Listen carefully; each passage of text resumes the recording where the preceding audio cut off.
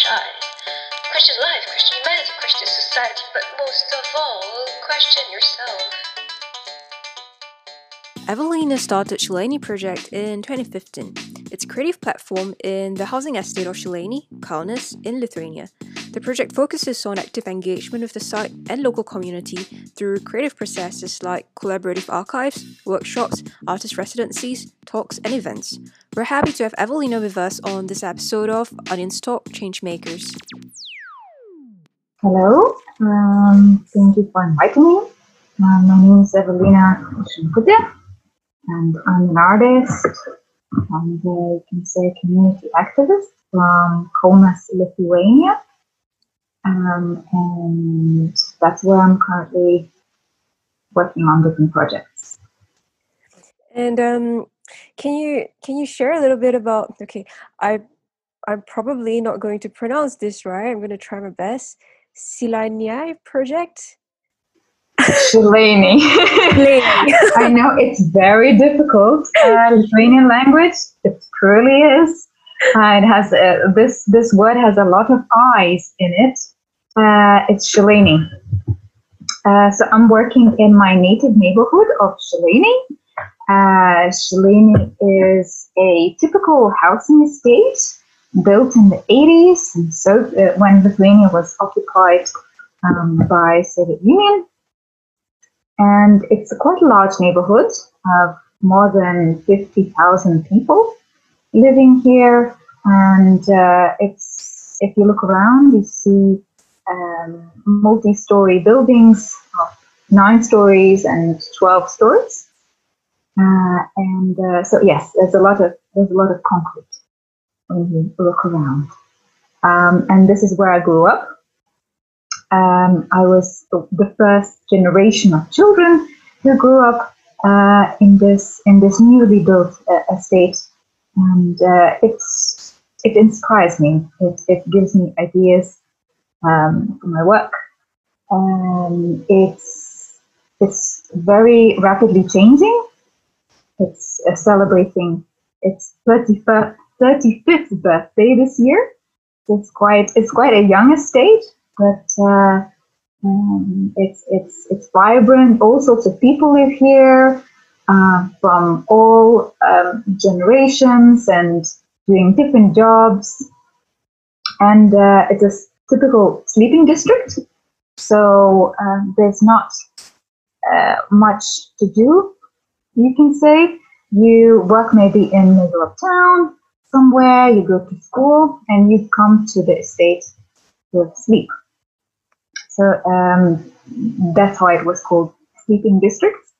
There's schools here, but there's no cultural offer.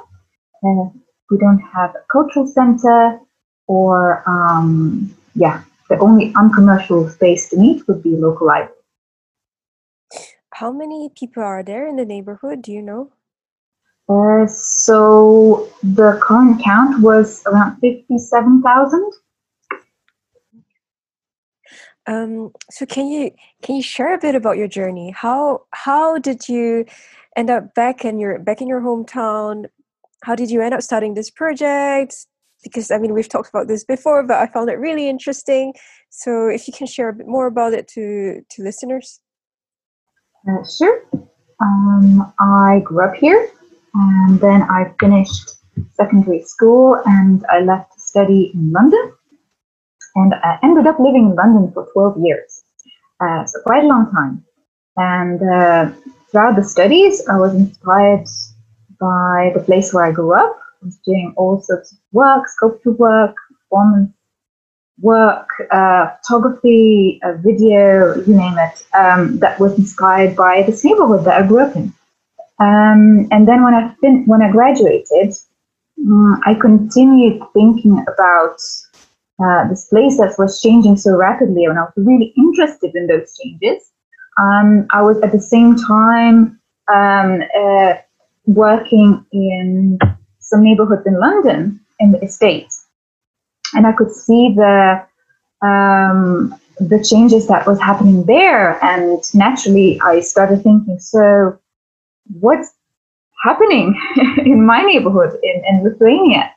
What future awaits for it, and the things that I was seeing, I was not happy with, and I really wanted to start something that would encourage people to ask questions, because I felt that nobody was talking much about it.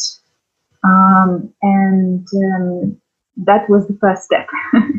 So in 2015, I started compiling, doing lots of research as if I didn't know anything about this neighborhood, and tried to go to national archives in the capital of Lithuania, Vilnius, and to find any visual information that I could find from that time, and anything that is being kept in archives of history of this place.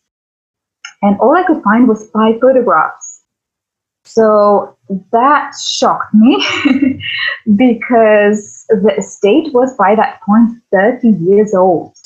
And that was another reason, this lack of any information that kept, any archives. I'm sure there was so many stories, so many people live here, so many stories, so many. It's really interesting stuff, both visually and in every way happening here, and nothing was kept. And I'm sure there was many reasons for that. However, I knew that people in their own homes, everybody has their albums, their photo albums, their family histories, and that was the first step that I chose to start the project. And I started with walks in the neighborhood. So I announced no budget. Evelina posting on Facebook, some local groups. Well, there's going to be this walk. I'm going to share my knowledge, what I know about this neighborhood that I grew up in. And we're going to walk together in this neighborhood, look at some interesting sites, talk about them, and take photos of them. And then we can share these photos. There was an exhibition of photographs as well in the local library. And that's how it all started. So, of course, I had to start in winter. Lithuania has very cold winters. It can get up to minus 26 degrees centigrade.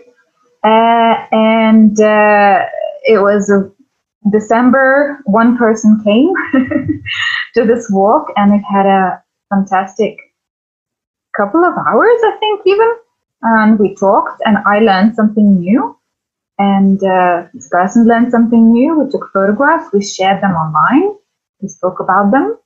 Then in a couple of weeks, I announced another walk, and then 10 people came, and then they shared what they knew, and it grew. It grew, and by summer, the walks were drawing crowds of people, both local and from other neighborhoods in Kaunas.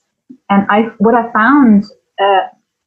found out things that I didn't know. I found out that this neighborhood where I grew up actually has sites with more than 500 years of history. There have been villages here before. So really this investigation of my native neighborhood where I grew up that I was supposed to know, it seemed like I didn't know much at all. And I found out amazing things, and we started sharing the images, and we started talking about it, which was the point. And then, of course, I met people, because in walks you meet really interesting people, and then start talking with them. What they do, who are they, what do they think about this neighborhood? Maybe there's doing some creative practices as well. And I learned that there are a lot of creative people in this neighborhood, and that they also feel that there is a lack of platform to share their work, that sometimes these amazing painters live and paint in their flats, and they don't ever show their work to their neighbors, nor anywhere in the neighborhood, and not sometimes in the city. They send them somewhere to Europe or to the capital, and it just doesn't get seen. And the poets as well, and lots of different practices. So then the project moved on to other events, poetry readings. I started artist residency, so inviting artists from all over the world to come and stay in the flat with a resident of Šilainiai, to spend 10 days to a month in this neighborhood and make work in public spaces. So together with artists, we would make a plan that would suit this neighborhood and go from there. So far, around, I think, 14 artists came, and the practices varied from caricature drawing, paintings, sculpture, choreography, film. Really, it was very varied practices, and it brought a lot of interesting performance art, which was very new, so it brought a lot of new knowledge and a lot of otherness in this neighborhood, which brought people together. People were, what surprised me, people were very generous with their time. They were keen to ask questions. They were keen to share their ideas, interpretations of the work. And what I was anxious before, that it's so, these practices, some of them might be quite conceptual and really, really alien, and nothing like this, out in public space in this sort of estate has never happened before. Maybe people are going to have lots of negative reactions to this, and also staying with somebody, allowing somebody into your home, into your private space, that is really pushing pushing the comfort zone. It's really not pushing, it's going out of the comfort zone of a lot of people.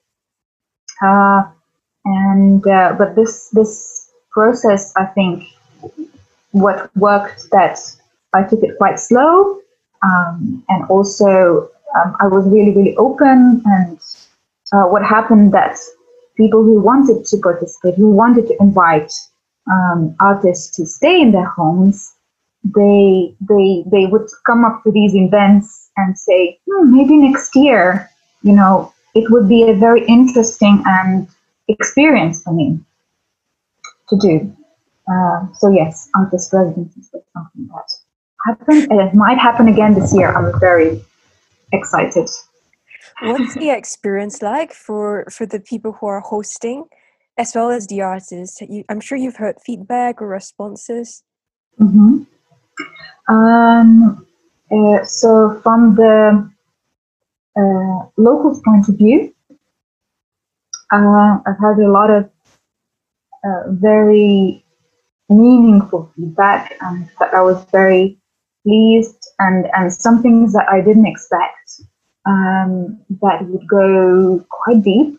For example, one lady who doesn't speak much English, but she lives alone, and her children grew up and moved out, and she lived by herself in this flat. And she wanted this experience, and a choreographer stayed with her for about 10 days and made work in public spaces.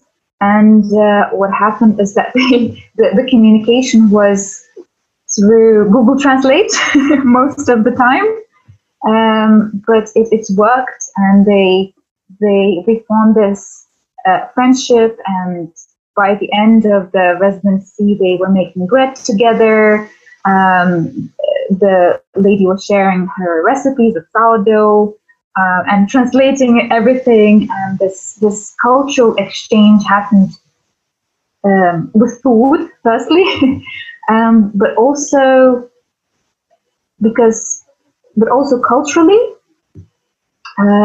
It was this otherness, that a person comes from very different worlds to your home, and they have different habits, they have different outlook to life.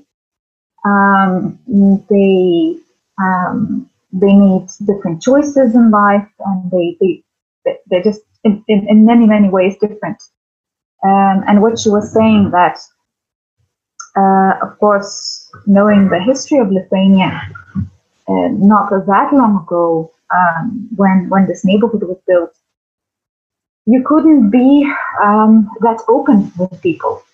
You couldn't be. You couldn't communicate freely, and you had to almost build walls around yourself to protect yourself and your family members. You were not telling much, sharing much about yourself, your family, what you do. Just generally, the communication was very much restricted, and you had to be always very careful for what you say. And other people, somebody that's outside your family circle, you would just not communicate that much. So what happened is that she felt like, now we are a free country. Lithuania has independence, and where a lot of changes are happening that are very positive. But she feels that psychologically, those walls that she built over the years, they're still there, and that it's very difficult to overcome it. And she feels like she wants to overcome it, but it's tricky. It's a difficult process, and that is stopping her from expressing herself, from communicating, from leading a full life. And that's a problem, and I think she's not alone in this. So what happened, and learning English was one of the steps that she she hopes to enable her to communicate in a different way with different people.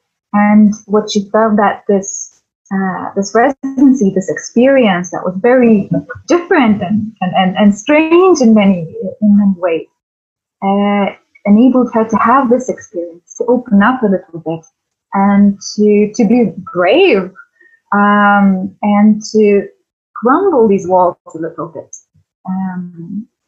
And that, I think that's, even though this was one person that was affected in this deep way, I think it was very valuable outcome from this work. For people who are not familiar with Lithuania's history, can you maybe describe a little bit or explain a little bit of what it was like before independence? How did people live? What did they have to take note of? What was the system sort of like? Lithuania has a very long history of oppression, I'm afraid. It's geographically, if you look at the map, it's positioned in a place where frontline moved constantly. So it was either Russians or Germans or Russians again. Also, in the past, the last occupation that we had from Soviet Union, people were even sent to Siberia. So there were thousands and thousands of Lithuanians who wanted to fight for their freedom and to have this freedom of expression were just, or thought in a different way, were put into trains and sent away to deep, cold Siberia. And this was thousands of people not that long ago. Also, we had a history where language was banned. So you could not speak Lithuanian, you could not teach Lithuanian. Books were something that was being smuggled and printed illegally by secret printing presses under houses, so it's a long history of different oppressive regimes where you have to be extremely careful who you trust,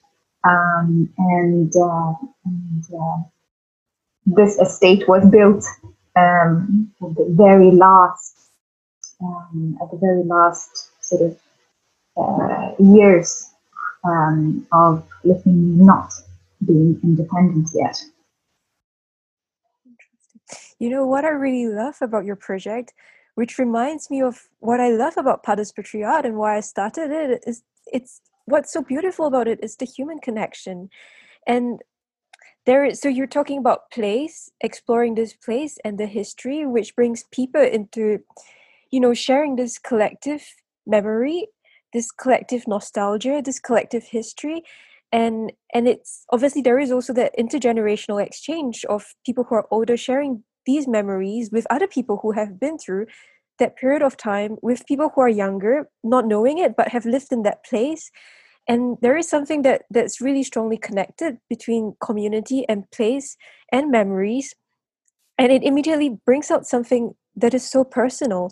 And it immediately connects each human to the other human, because you have something that is shared. Whether or not you know it, whether or not you knew each other, there was something that was shared in that space. And talking about nostalgia, and you were mentioning how artists moved to the capital, moving out of Šilainiai, got it right? and you yourself moved to London for a number of years, and then having to make that decision to move back, and then to start this project. I mean, I have several questions. At what point, what made you think, okay, this is it? Like, I'm ready to leave London? Because I'm pretty sure you would feel attached. You would have felt attached to that place too. I felt the same too, and then to actually go back to your hometown, which I feel like in many sense, I mean, for me at least, it would seem a lot less exciting after being in a place like London, where you're so exposed to that sort of diversity and that sort of artistic creativity, that where everything just clashes and you meet all sorts of people and you're constantly being pushed. And then to have to go back to a place where you were just familiar with, and you left for a reason, probably to explore something else. Like, what was that thing in you that made that decision? What was that motivation? Firstly, I'll say that from Šilainiai, artists did not move, but they shared their work outside of the city, even outside of the country. They sometimes had no opportunities to move. And a lot of them still live here. But what comes to making that big decision to move? I think I was struggling, and I was thinking of what to do, whether I should start this project. I was really battling with myself and think about ethics a lot, and who am I to talk about these big themes that inevitably going to get touched, and all these subjects. And then it came to one thing. I remember back in the studies, one tutor during a tutorial then told me, "So when do you think you will be ready?" who do you think has this right to speak about these things? So that's one. And secondly, I was thinking, okay, so what if I don't stop this? What is going to happen to this neighborhood? What change is going to happen? And, yes, there's a big risk of bringing artists to do these residencies. There's a big risk, of people having very negative emotions about this. But what would happen if I do nothing? And this is the question that I ask myself again, and I think that's how I check whether to start something or not.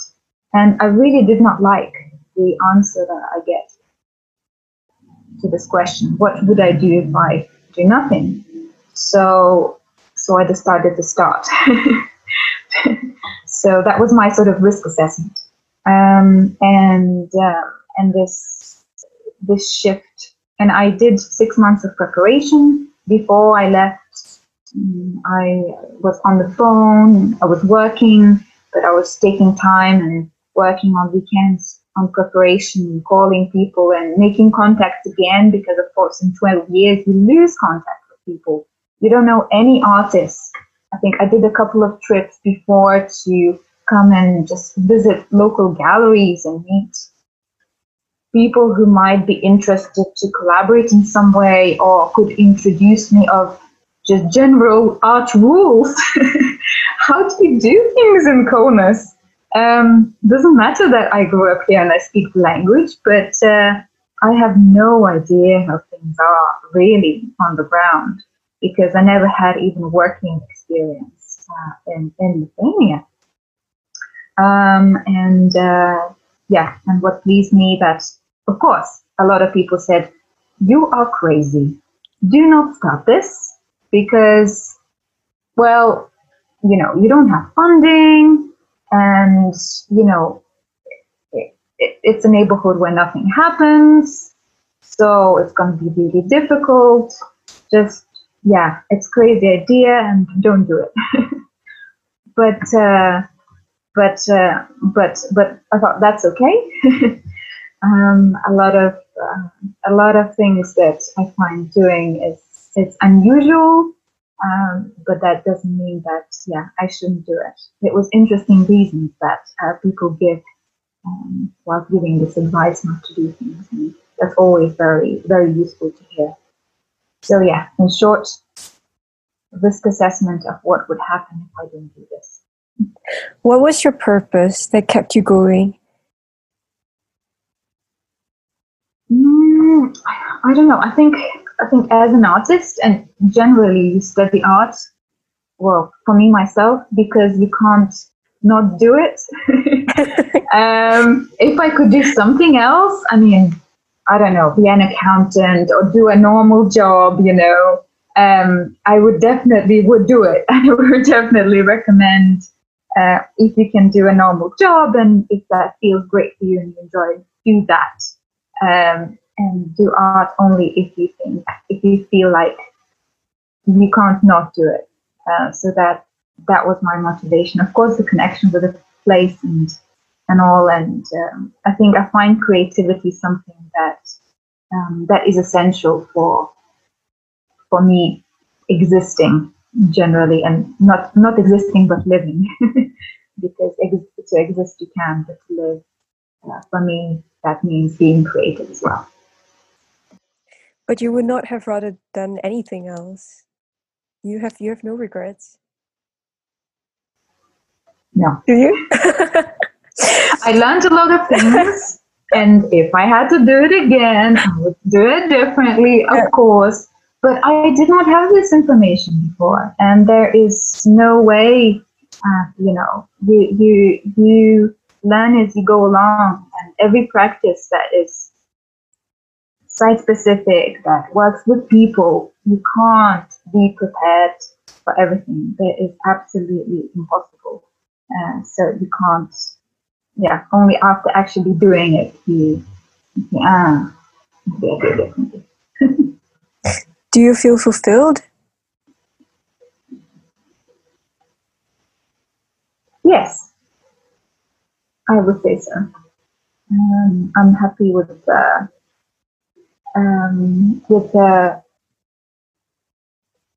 sort of stirs that I managed to do. Interruptions, maybe also into people's lives in a positive way. So I was listening to a podcast today about success, and then I was just thinking about it. So the podcast is talking about a lot of times we link success with money or status or power, but then when you get to a point when you're really rich, but you spend so much time just working instead of connecting with people, are you really happy at that point? And then I'm just thinking about all my artist friends or my friends who are like, like you working with communities, working with people on the ground. Like, for us to do this, it's completely not a normal rational decision, because there is a lot at stake. It's high risk. You go in with nothing and you don't know how it's going to turn out, and you just figure it out. A lot of times funding is really difficult. You're working on your own. There's a lot of stress, and it just feels like the whole world is against you sometimes. But there is something that drives people through it, and it's motivation and it's purpose. And I think at the bottom of it, that human connection that you get from building a community or bringing people together for them to start and build something among each other, that sort of relationship that's formed, and being a part of that, being able to contribute to that, I think that gives a much larger sense of fulfillment than however much money you can earn. Like, I don't know, a couple thousand euros more. It's more than that, because it fills you from deep inside. And I was just reflecting on that doing this podcast with you, but also previous two podcasts that I've been doing. And this is a recurring theme.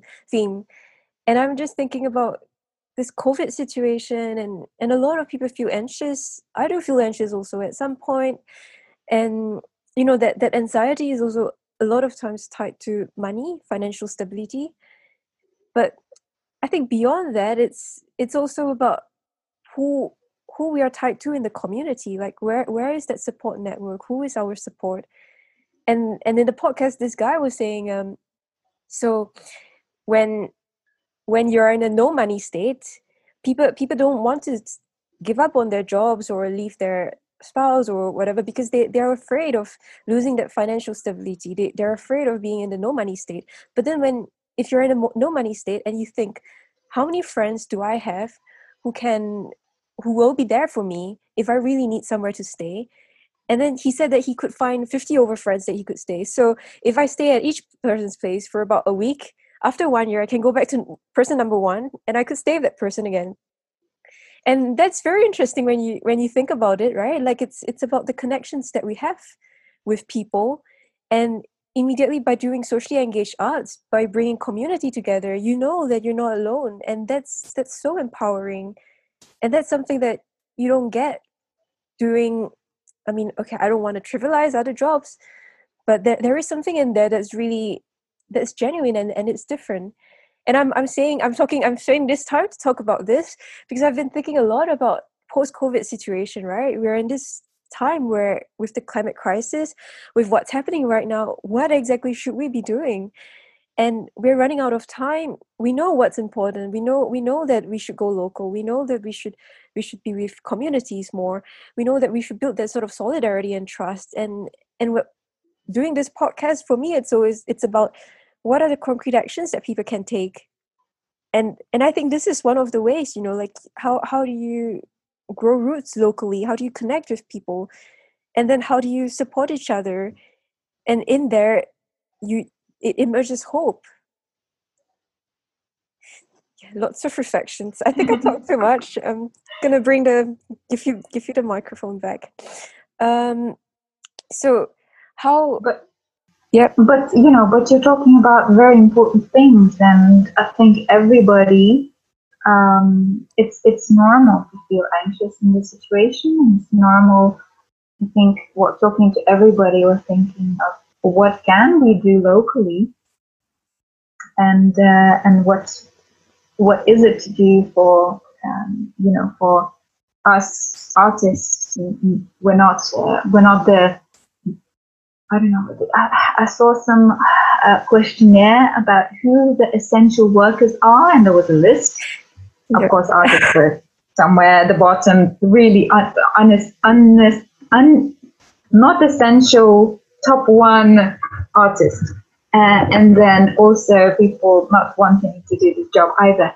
But I think looking into what is important for us, and I think that's what I've been doing, trying to do as much as I can, I wish I could do more, is to look at, really examine and to take time and to look at our local neighborhood, listen to people, really try to find this fresh new angle and think about the constraints that we have. We have a lot of constraints, right? But we are creative people. We are good at finding creative solutions to that. And how can we help and do things in our neighborhood and with our local community that would go with these constraints, but would build resilience, and something, resilience was word that was coming up a lot in the past, since everything's kicked off. So what I was doing is I started working with urban gardens end of 2018. That's something, gardening is something that you can do by yourself. And there's been a global surge in DIY urban gardens everywhere. And we have sort of urban gardens here. And even though, of course, we're planning to do workshops with, all the tools and everybody working and sawing away and hammering and great stuff, but how can we make things happen and enable people to have this experience that is really both therapeutic as well, not only you grow food that is good for you and healthy and you move around, you go outside and you can, but also it's very much about your psychological health as well, and how to set up situations where you can do it. So yes, so asking people for help, everybody that you can, drafting, every promise that anybody said that, oh, you need help, I will help. So just calling everybody and setting that up, and also thinking of other things. So what I was doing is looking into local nature, which of course we're not moving much, and we're walking around our neighborhood, we're walking the dog, and we really much pay more attention. And I was checking social media on, for example, Instagram, the feed of local roads and nature, and the sky just increased 200% over this time. And so how can we use this new location where we always are, but now we're more, and this new sensitivity to our locality, to make something that would somehow come together as a maybe disperse, but maybe an online community or some sort of a data collection. So we started collecting data about local biodiversity, find an app that you can use, even children can use, and it's also another activity for parents who, have to look after kids at home, and kids don't go to school. So yes, using tools that we have for data collection, for activities in the neighborhood, and then in the end we're going to bring it all together and make local biodiversity map, which this sort of investigations has never happened really in this neighborhood because, well, it's not really nature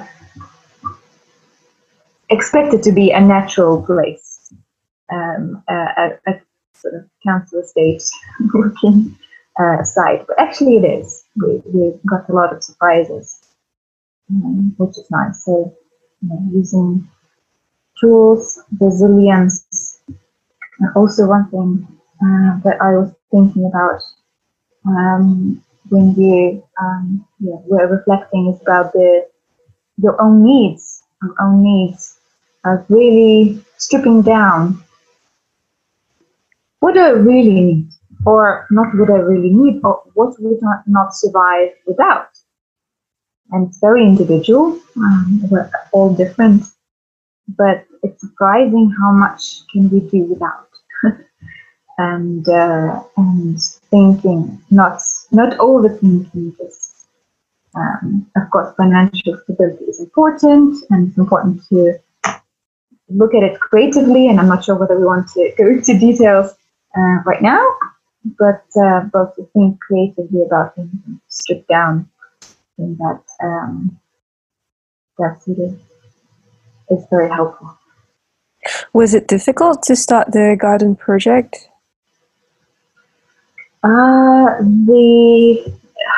What we had, it's an interesting case because it's not a new garden. It has been going on for many, many years. It's in a actually First World War heritage site. It used to be a fort, so a military structure. But for a long time, it has been abandoned and it was just overgrown with bushes and Sosnovsky hogweed and whatnot.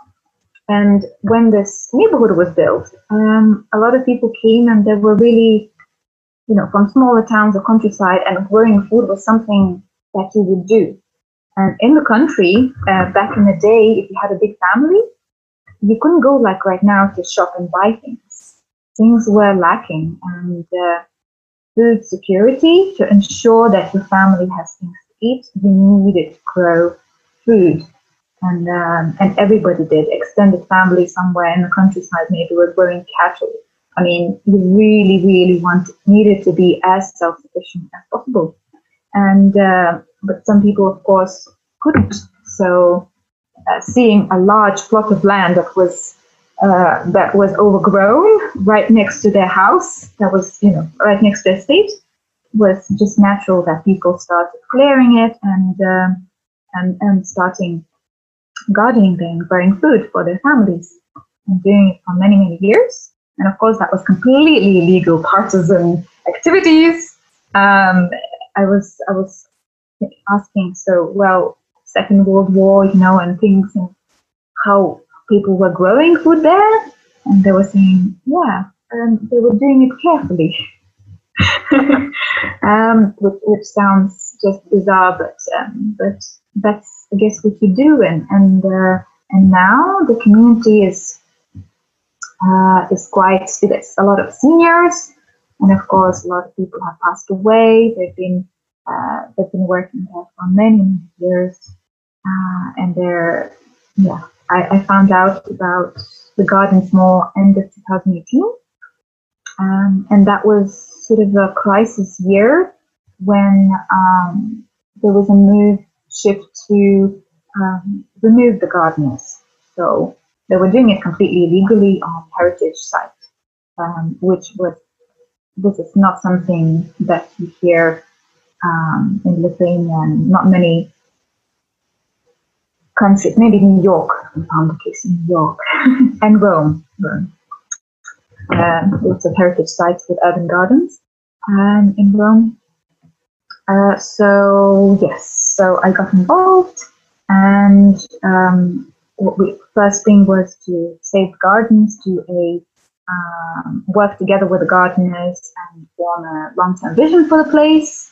So I became a sort of a mediator person, because of course a lot of seniors and having this mentality and and lots of walls that I spoke before earlier. It's really scary to and unheard of try to defend a place that you feel yourself and you know that you're doing it illegally as well. But my and my colleagues that joined later, the view and knowledge that this is happening everywhere and it's great. Urban gardening is really, really good, and it should be encouraged. So we formed a long-term plan and started working. And then last year we really focused on getting the message across. Urban gardening is great. These guys are doing an amazing job. And this year, the plan was to expand and invite new gardeners, absolute beginners, and to garden in very small meter to meter raised beds. So what happened is, of course, we couldn't do the workshops, but I invited help of professional woodworker and two of us with masks and really taking care with all the recommendations that we had at the time. So we managed to build 12 raised beds. 12 new gardeners or families. Actually, we counted 11 children. We have were able to start for the first time to plant seeds, and that was really, really special. And yeah, it's mainly families and also youth, which was unexpected, I'd say. Also for the seniors, the gardeners that have been there for a long time, they did not expect youth would be interested in growing food. But it's mainly a pensioner occupation.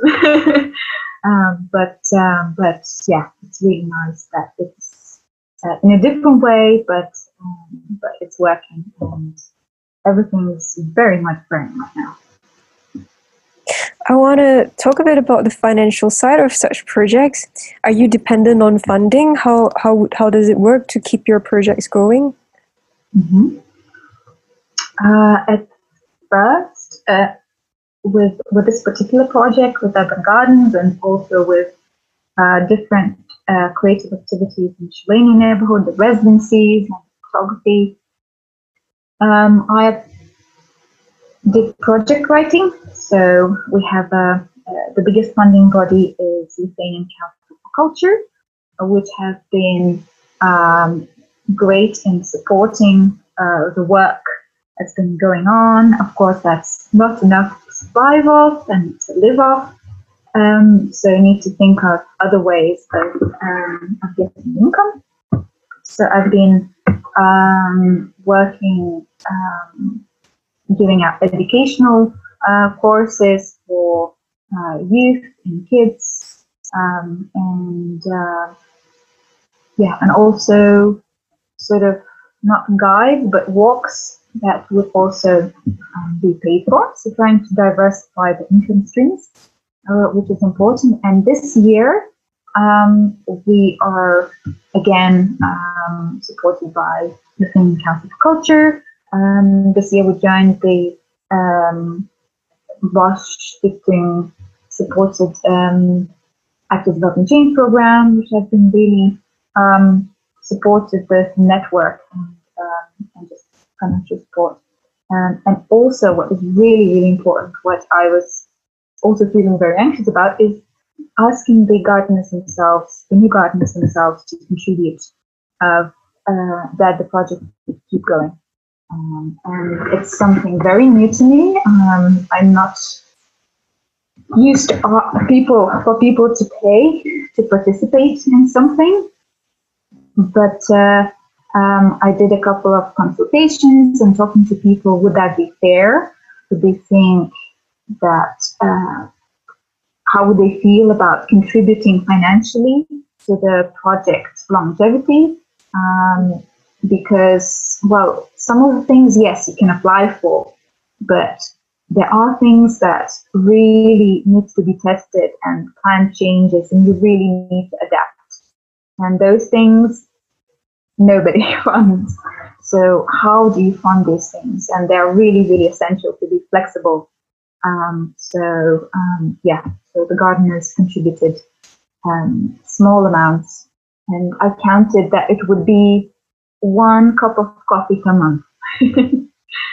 So in Lithuania, it's about a bit more than €2, but it's 2 euros per month per person, sort of, which I think is pretty fair. Can we give 1 coffee, per month?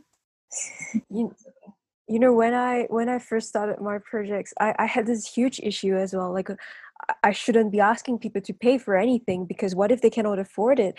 But then, really, the more that I think about it, the more that I talk to other people who are in this field. So my first podcast episode, I did it with Jojo, who is based in Exeter in United Kingdom. They have this project called Skillometer, where it's pretty much a paid forward sort of scheme, where they do a project, and then if it was good, then the participants involved in that project would put money in and nominate a neighborhood that's around to do the project next. So they're essentially paying for the next project to be done, and people are actually willing to give.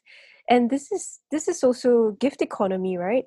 And if we think about post-capitalism, or how we can progress or transition into something else, then I think there needs to be a change in mindset. And I've been thinking about this for quite a number of years now.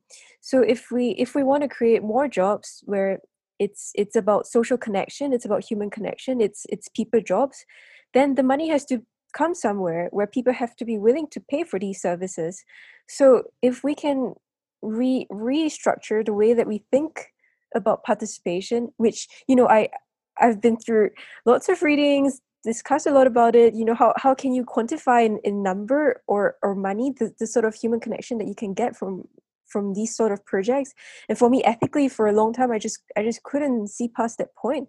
But what if we look beyond this? If we look at economic structures, then what we're essentially doing is also creating new jobs for such jobs to be valued, and for people to be given that dignity of doing the work that they're doing, and for those that work that they're doing and being put in to be valued at an amount where it deserves. And if we look at the way that the world works, I mean, we've got so much advertisement these days that's completely unnecessary. We don't need that much consumerist products. I mean, I come from a fashion background. There's so much pollution, and it's just not sustainable for the world going forward. But if we want to think about new jobs that we can create, then we have to shift away from this consumption mode where we are constantly buying things that we don't need. But if instead the income that we receive for the work we do, we pay for social services, or rather people who are going to bring communities together, or work on spaces where you create a safe space for human connection to occur, that solves a lot of issues. I mean, it's not 100% foolproof, but people in the community will feel less isolated, less lonely. There are a lot of positive outcomes of it, which I think people don't talk about enough. And in the end, it's also, when we think about anxiety, we think about mental health. A lot of times, especially in big cities, you can get stuck in it so easily and be completely neglected. But then if there are more of such initiatives, more of such projects that brings people together, that brings community together, you immediately have a support network where you can tap onto, which is valuable. And things that are valued, people should be paid for it. Not saying that money is everything, but it's the way that we pay our rent, it's the way that we buy our food. And in the end, money it's just a tool, right? It's not an end on its own. I think what really changed my view on things is one trip I took to Warsaw. I think it was last year. I went there for a conference, and I went into this amazing project that had been going on for more than 6 years at the center of Warsaw, and at Urban Gardens as well. And they were doing some really important work. And they had exactly the same issues and questions about financial stability as well. And one thing that I saw that was lacking also in my practice, it was lacking of seeing what I do as work and as a job. This is what I do. This is what I do for work. So, okay, it's very important. Let's focus on this. And of course, I need to pay rent. I need to purchase food. I need to, survive, support family, etc. And once when the project was going, so this is sort of a aha moment for me. That was Warsaw last year. It sort of completely hit home. But when it started to hit home, I was invited to go to China to present my work in what I do in Šilainiai in this international meeting where people from all over the world, from Haiti, USA, everywhere, flew in to share their essentially placemaking practices. And I was on my way flying there, like from Lithuania, I had to, I think, stop in Helsinki and then fly to China. I was going to Asia for the first time. Crazy, crazy stuff.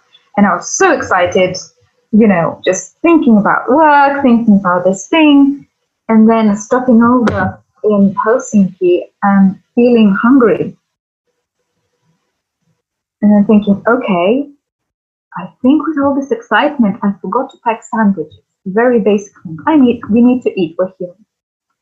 And then I looked into my bank account and there was, I think, €3 in my bank account. And the cheapest sandwiches in that airport, quite an expensive airport, was €4.50. And I was just sitting there thinking, whoa, I must be doing something wrong because I'm flying to China to share this amazing project, how they were calling that I'm doing in Lithuania, but I can't buy food. And it was just a little bit sad moment. But honestly, we need to look after ourselves and to not go into this situation, which I find talking to people, people don't like talking about it. I really try to talk it as openly as I can. But we all allow ourselves one time or another to come into this situation and think, how can we do it differently? How can we allow, like you say, to communicate the value that we give to community, to the place, to the city, in a way that would be understandable to funders, to community members, and how can we allow them to contribute both financially to our work? How can we decide, okay, we do not want to produce stuff. This is not what we want to do. We don't want to sell stuff. There's a lot of stuff everywhere, but we can offer services, we can offer consulting, we can offer educational activities, we can offer practice that is consistent, that we're aiming for something, right? And to communicate that. And that's was something that I was really, really focusing. I don't think I'm there yet. I'm learning, and this is year 5 of Šilainiai Project this year. Congratulations! Thank you. And I know, right? And this year, with the support, and also I built a support network, small, but very important support network around myself. So there's an administrator that I work with, there's a photographer that I work with, there's culture manager that I work with. There's these professionals that come. There's a architect that I work with, that we really understand what we're trying to do and the values of the project, and there's trust.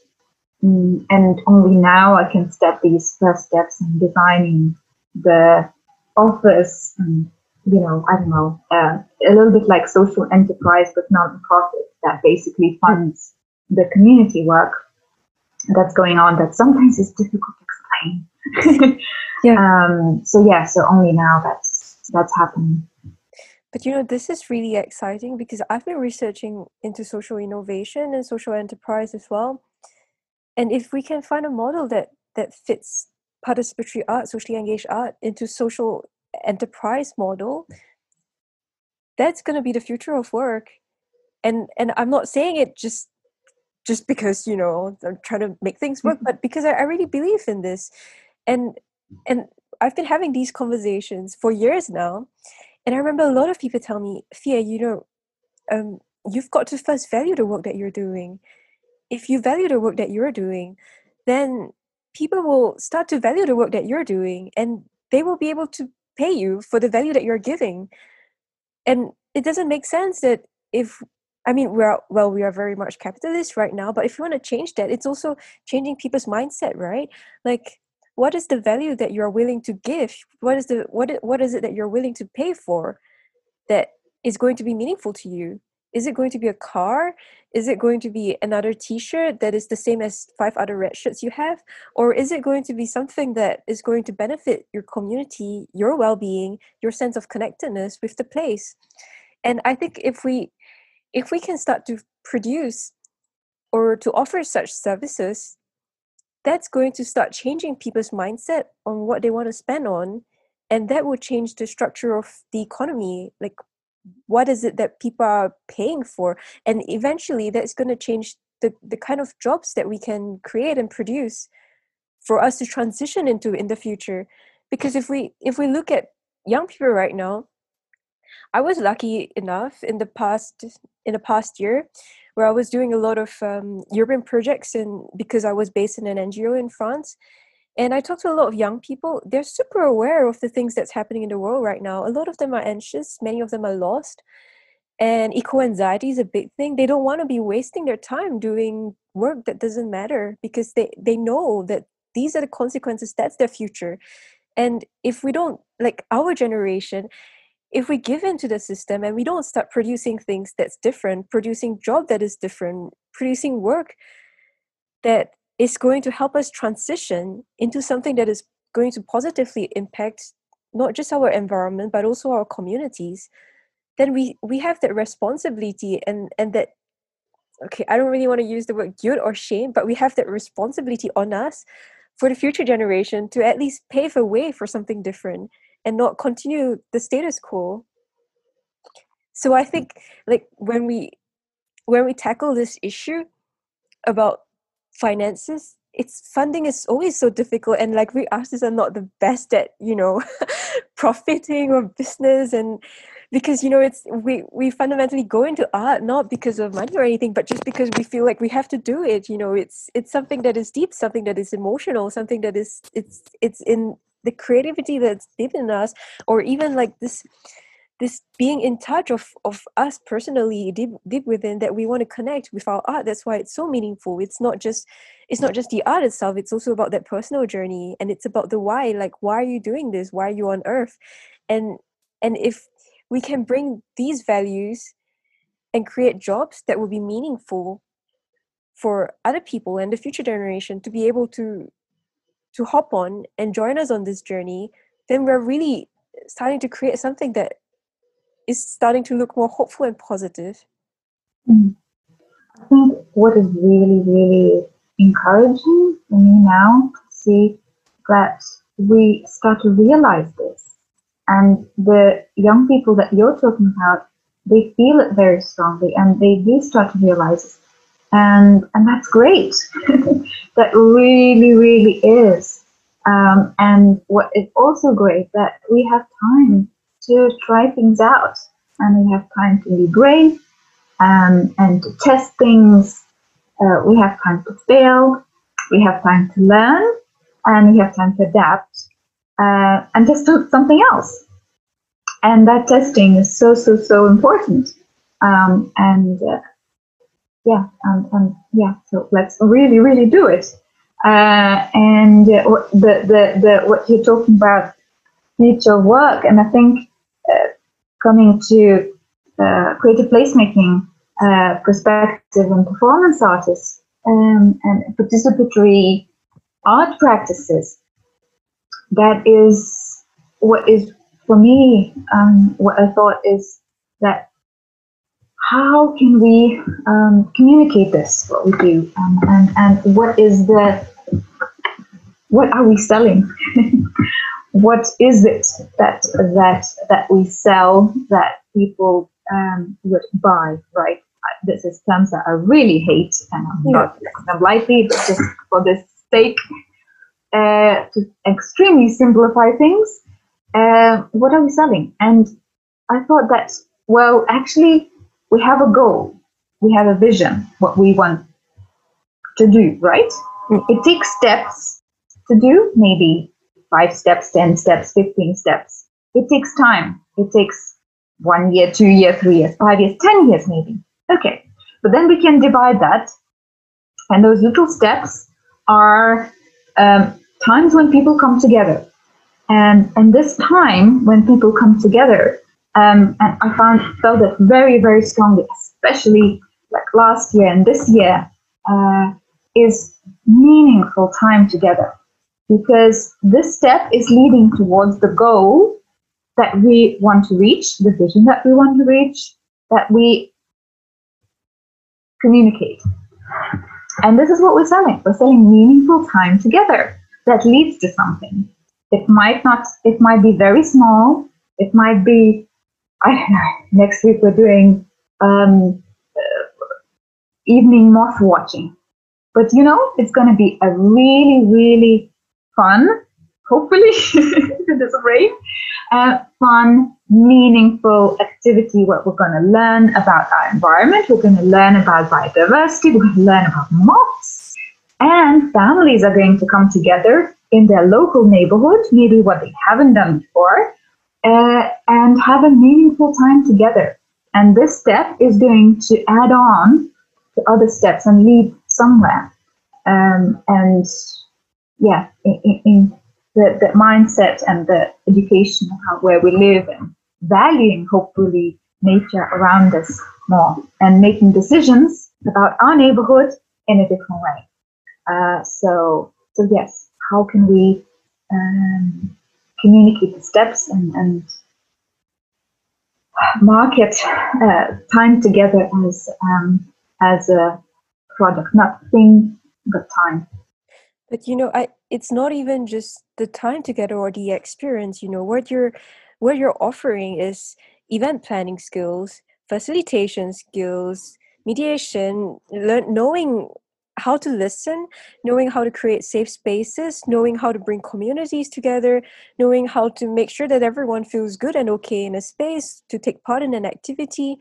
And all of that, these are soft skills that are really valuable that you're offering. It's not just, I'm just gonna do this, okay, everyone meet there at 5 p.m. There is a lot of stuff to think about, to plan, and to work on yourself as a facilitator, which I think is what sets participatory artists apart from other artists, because there is this added element where we are not quite a therapist, we're not quite a social worker, but we need a lot of the skills that they do have in the work that we do with communities, because a lot of times you go into areas where it's vulnerable or it's personal, and you need to know how to navigate that. And these are skills that we are trained on as well, and it's stuff that you don't just learn from theories or textbooks, which for me it's bonkers that you have people who write about participatory art but have never done it themselves. How do you write about the ethics of it? How do you write about the engagement with people? It's a lot of trial and error.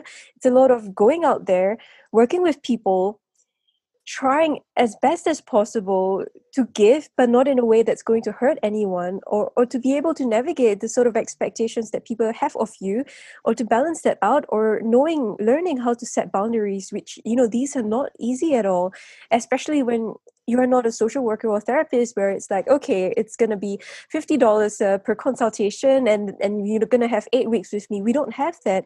How much do you give as a participatory artist? How do you navigate that relationship? What is that sort of relationship you have with your participant? And all of these come into place into this service that we are offering. And it should be valued, because it's a lot of work in there. Yes, absolutely. I must say that I oversimplified, and everything that you say I absolutely agree with. Yes, the social work aspect and a psychologist aspect, and I agree with you. We get into situations that can be hard psychologically, and you need to be prepared. And sometimes, well, you can't be prepared. You just have to deal with it, and in a human way, from your personal perspective, and that's as good as it can get. But you do get these skills, and usually, if you choose this practice and you do it for many years, you learn a lot, and you build on skills, and you build on experience, and that is absolutely what is very, very valuable, and that's what we offer. And it's about empathy, and it's about relational skills, both of which are super important in the time that we live in now. Because how do we go forward? It's not going to be about profits, it's not going to be about materialistic stuff. It's about these values, where how do you be human? how can we be human to each other? I think, like, that's super important. But also, one thing that I wanted to add on was honesty and transparency, because I think a lot of times people will understand if you explain, like, look, this is what I'm doing to do this project, and actually it's a lot of work, and it will really help if I'm paid for this work, if you value this experience that you're getting. And I think communicating that, be it verbally in person, or on a website somewhere, or just showing and being really transparent about it, like, this is how much time I'm actually spending working on that. This is how much work I'm doing. These are all the things that maybe you don't see as someone who's not organizing, but this is how much effort goes into this. And it would be great if the time that I put in can be paid for the work that I'm doing. And I think from there, that would be like a good starting point of actually creating jobs out of what we do. I think that's a very interesting question that I have not found the answer yet, of how to communicate all this. Because what, of course, the participant sees and experiences is the very end of the process, a very small part of the process, right? Because they come and there's an activity or an event, or something's happening, and they see it and they are part of it. But there's so many things that happen before, after, during, and the preparation takes a long time. How do we communicate this? How do we also measure the time? I find it a little bit difficult sometimes, to be honest, to measure time that I spend on the project, because for me, it is full time. And a lot of people find it difficult to understand sometimes, especially at the very start, when I was at a research stage and also working with gardeners. So mostly I would be drinking tea and talking. So how does that work? But actually, that's directly contributing to what is happening later on. So it's the communication of how long it takes, what needs to be done before and after, and all other aspects of making work it can be tricky. And now I'm just thinking about value, right? Like, so Starbucks coffee costs like what, $6-7 per cup, and is a 2 hours experience that connects you with the community. And actually, it's not even just a 2 hour thing for you. It's something that is long term, and it's things that's being done pretty regularly. Is that experience worth less than a $6 cup of Starbucks coffee?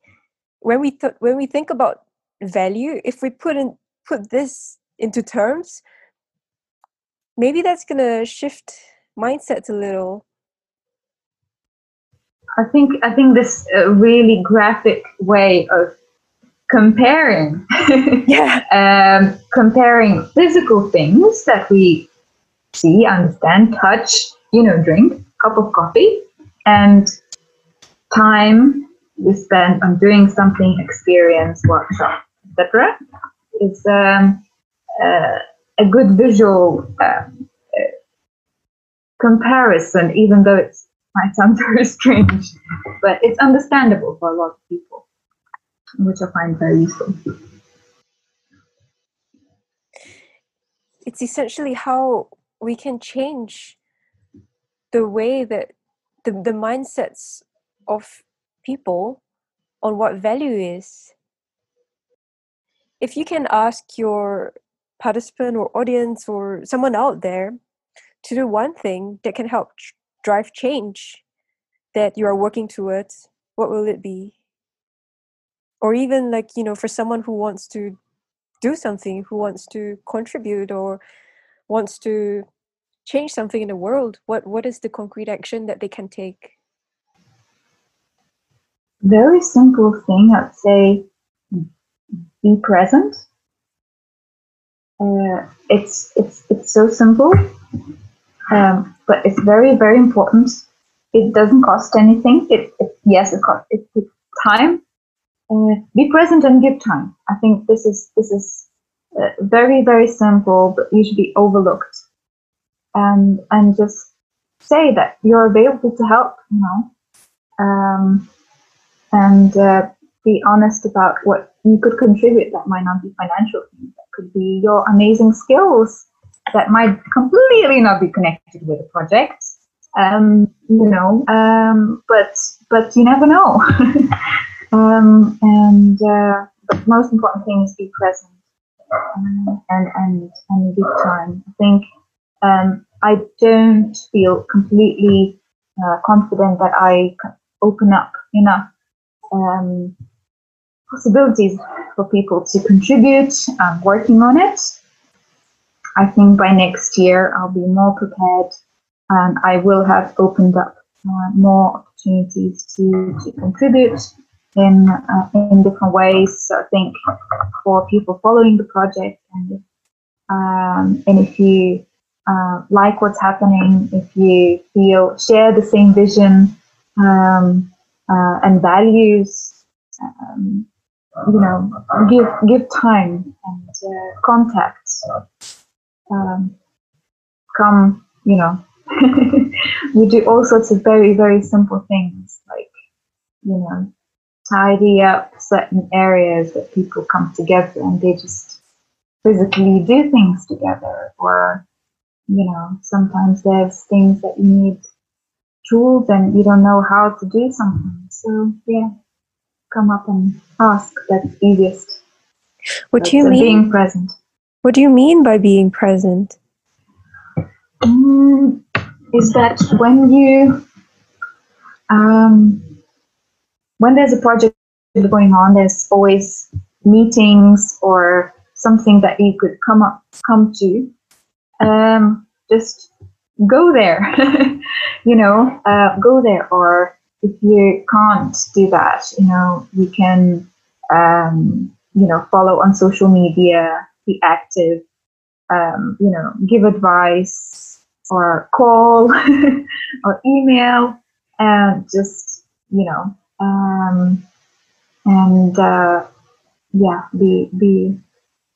be there.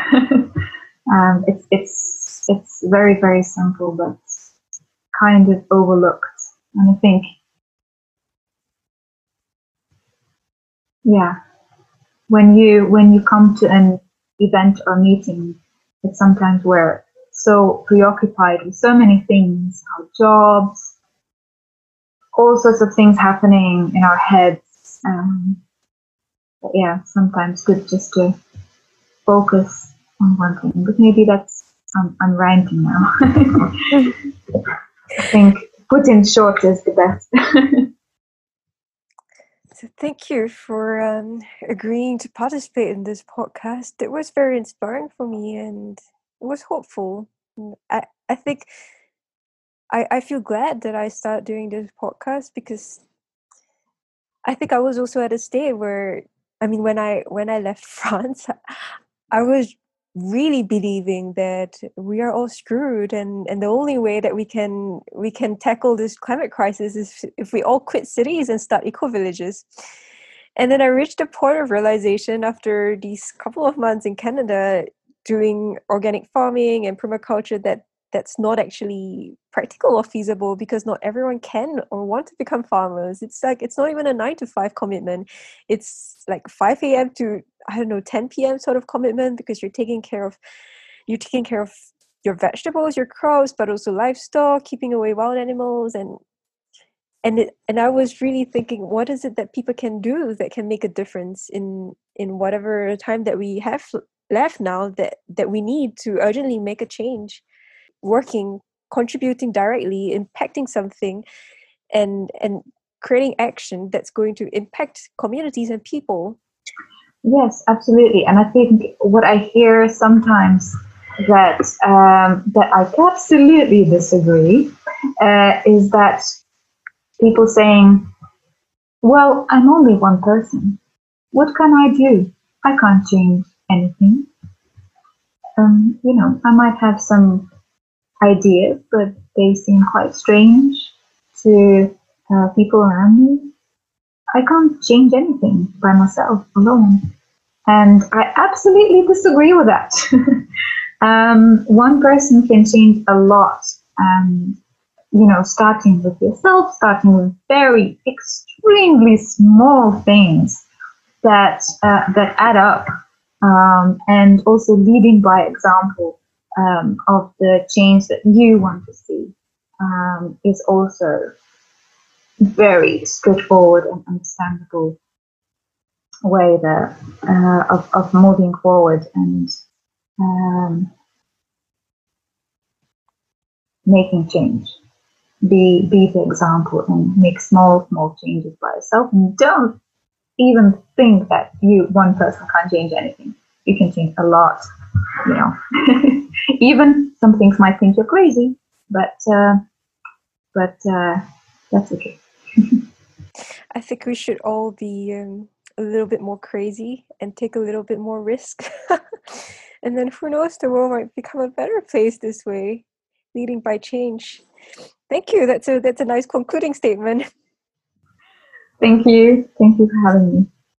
Hey everyone, thank you for listening. Special thanks to Andrea for the music. If you liked what you heard, be sure to subscribe. We're on Spotify, Apple Podcasts, and Google Play. Catch you next episode.